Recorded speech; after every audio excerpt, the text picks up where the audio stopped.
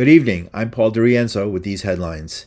Israel's Prime Minister Benjamin Netanyahu says his army is meeting fierce resistance as its tanks enter Gaza. He added, it's the height of the battle. Israel's military says Hamas fighters and allies have been emerging from hidden tunnels to fire at tanks moving towards downtown Gaza. Meanwhile, Colombia's president, Gustavo Petro, condemned Israel's bombardment of Gaza, calling the war in the besieged Palestinian enclave genocide. So far, more than 9,000 people have been killed, according to the Palestinian Health Ministry. More than 3,000 are children. And United States Secretary of State Antony Blinken, on his way to meet with the leaders in Israel, says he's worked to get more aid trucks into Gaza and U.S. citizens out. Blinken added, a solution to the Palestinian problem is at hand. We will be talking about how we can set the conditions for a durable, sustainable peace, durable, sustainable security for Israelis and Palestinians alike. We're focused on the day of. We also need to be focused on the day after, particularly how we can get, over time, two states for two peoples.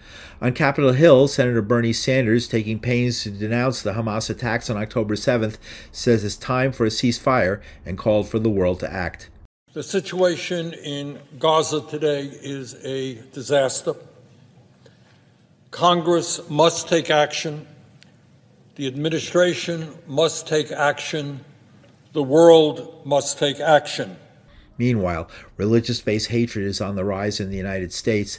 The Anti-Defamation League says there's been a nearly 400% increase in incidents of harassment, vandalism, and assault against Jewish people since the war began, while the Council on American Islamic Relations says it's received 774 complaints, a tenfold increase, but probably only a fraction of actual cases. Vice President Kamala Harris announced a White House initiative to combat Islamophobia. The Biden-Harris administration will develop our nation's first national strategy to counter Islamophobia.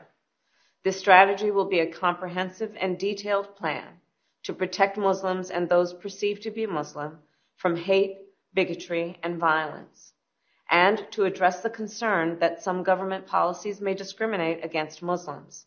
For example, the so-called Muslim ban, which President Biden revoked on our first day in office.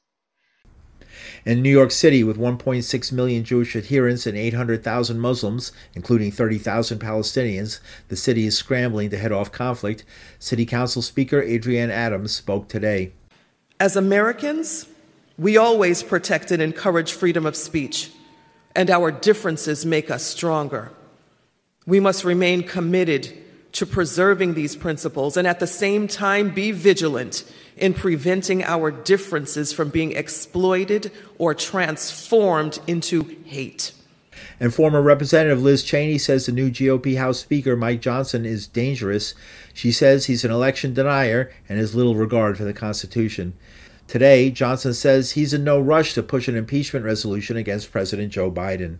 What you're seeing right now is a deliberate constitutional process that was envisioned by the founders, the framers of the Constitution. This is how they envisioned this to go, not the way the Democrats did it, snap impeachments, sham impeachments, and all the rest.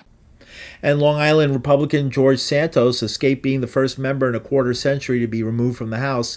The vote was far less than the two-thirds required.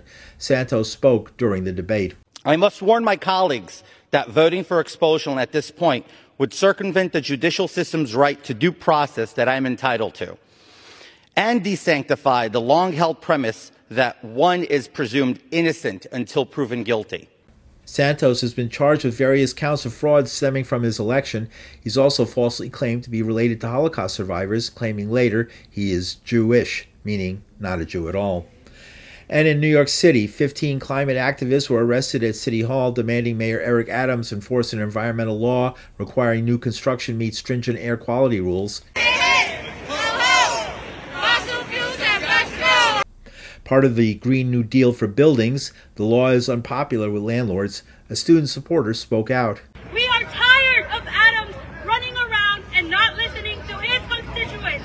We are tired of having to fight for the health of our communities. We are tired of having to fight for the simple desire of a better and cleaner future.